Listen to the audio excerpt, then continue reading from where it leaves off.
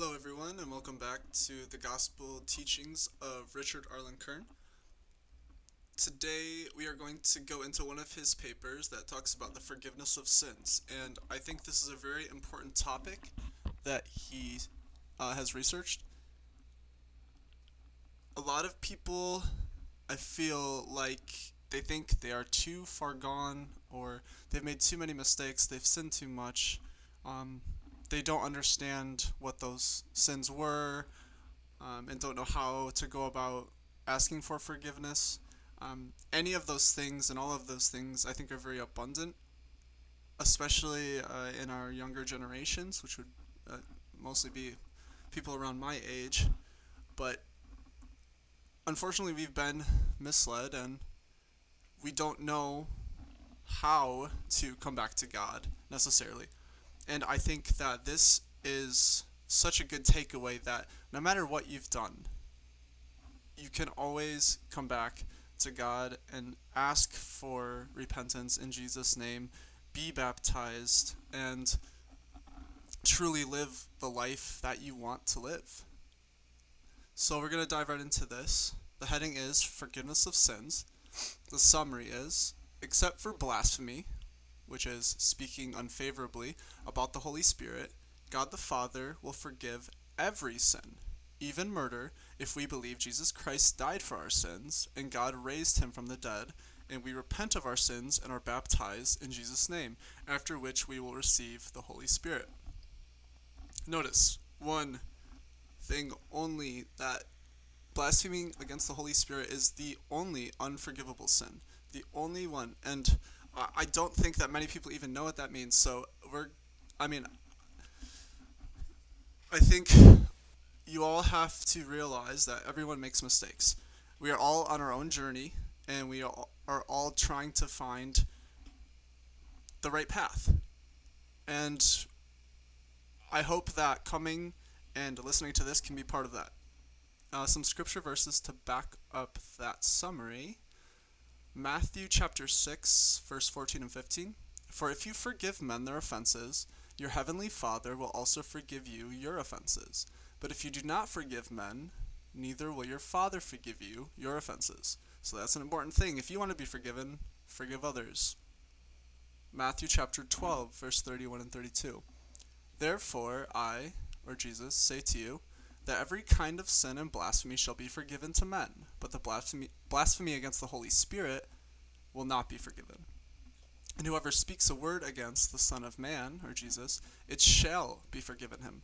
But whoever speaks against the Holy Spirit, it will not be forgiven him, neither in this world or in the world to come. So even if you speak bad about Jesus, or about God, about the Creator, you can be forgiven those things. The book of Mark, chapter 3, verses 28 through 30. Amen, I say to you, or Jesus speaking, that all sins shall be forgiven to the sons of men, and the blasphemies wherewith they may blaspheme. But whoever blasphemes against the Holy Spirit never has forgiveness, but will be guilty of an everlasting sin. For they said, he, Jesus, has an unclean spirit. The book of Luke, chapter 12, verse 10. And everyone who speaks a word against the Son of Man, or Jesus, it shall be forgiven him. But to him who blasphemes against the Holy Spirit, it shall not be forgiven. So that shows you the importance of blaspheming against the Holy Spirit. God very much and Jesus very much agreed and showed us that the Holy Spirit is not something to blaspheme or to speak against. That is what all of creation and what we believe and should believe comes from. 1 John chapter 5 verses 16 through 19. He who knows his brother is committing a sin that is not unto death shall ask, and shall give life to him who does not commit a sin unto death. There is sin unto death. I do not mean that anyone should ask as to that. All lawlessness is sin, and there is a sin unto death. We know that no one who is born of God commits sin, but the begotten of God preserves him, and the evil one does not touch him. We know that we are of God, and the whole world is in the power of the evil one. That's very true. Although the creator of this world is our Lord and Savior, our God, unfortunately, the god of this world is Satan. It's unfortunately our God is not very evident in the world we live in today, which is sad. The book of Matthew, chapter 26, verse 28. Chapter 26, verse 28. For this is my blood, or Jesus' blood, for the new covenant, which is being shed for many unto the forgiveness of sins. Book of Luke, chapter 7, verse 47. Wherefore I, or Jesus, say to you, her sins, many as they are, shall be forgiven her, because she has loved much. But he to whom little is forgiven loves little. The book of Acts, chapter 2, verse 38. But Peter said to them, Repent and be baptized, every one of you, in the name of Jesus Christ, for the forgiveness of your sins, and you will receive the gift of the Holy Spirit. And I urge you, if you haven't watched, I did upload another video today. This one's going to go up a little later, but it pertains to baptism and the importance of it. It is very related to this, the forgiveness of your own sins and basically asking for another chance. These two are very much intertwined, so I urge you to, after watching this, watch that, or stop watching this, watch that, and come back to this. Either way, I think they are both very, very good reads today, or to listen to today. Acts chapter 7, verse 58 and 60, and then chapter 8, verses 1 and 3. And they cast him, Stephen, out of the city and stoned him to death. And the witnesses laid down their garments at the feet of a young man named Saul, and Saul approved of his death. Now there broke out on that day a great persecution against the church in Jerusalem.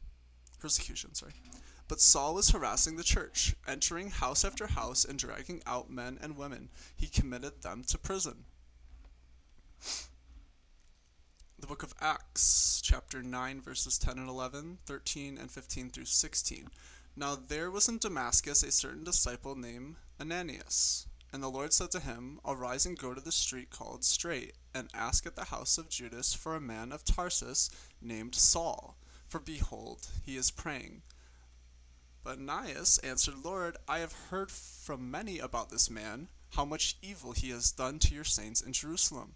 But the Lord said to him, Go, for this man is a chosen vessel to me, to carry my name among nations and kings and the children of Israel. For I will show him how much he must suffer for my name. Book of Acts, chapter 13, verse 9. But Saul, also called Paul, so that's where Saul, his name was changed to Paul, and Paul or Saul ended up being one of the greatest advocates for God and Jesus that there ever was. And that's after what you just read about what he did to try to go against God and harassing the church. It's crazy that he went from that to being one of the biggest spokesperson, I'd say the biggest spokesperson for Jesus there was. Next is 1 Corinthians chapter 1 verse 1, and then chapter 15 verses 9 and 10. Paul called by the will of God to be an apostle of Jesus Christ. For I, Paul, am the least of the apostles, and am not worthy to be called an apostle, because I persecuted the church of God. But by the grace or unmerited favor of God, I am what I am, and his grace in me has not been fruitless. In fact, I have labored more than any of them, yet not I, but the grace of God with me. So he's saying he's least of all the apostles, yet he has labored more than any of them for God, which, like I said, from where he came from is an amazing thing, and that just should make you reconsider, no matter what your past is, your future can be whatever you want. And that could be God's plan too. You just have to pray on it. You have to consider these things in the Bible, like forgiveness, like baptism, like sin, like Jesus, and just do your best to pray about the things you don't know and do what you do know. The book of Romans, chapter 6, 20 through 23. For when you were the slaves of sin, you were free as regards justice. But what fruit had you then from those things of which you are now ashamed? For the end of these things is death. but now set free from sin and become slaves to God. You have your fruit unto sanctification, and as your end, life everlasting. For the wages of sin is death, but the gift of God is life everlasting, in Christ Jesus our Lord. The book of Romans, chapter 10, verse 9. For if you confess with your mouth that Jesus is the Lord, and believe in your heart that God has raised him from the dead, you shall be saved from eternal death. So as you can see, the forgiveness of sins is evidently available through Jesus.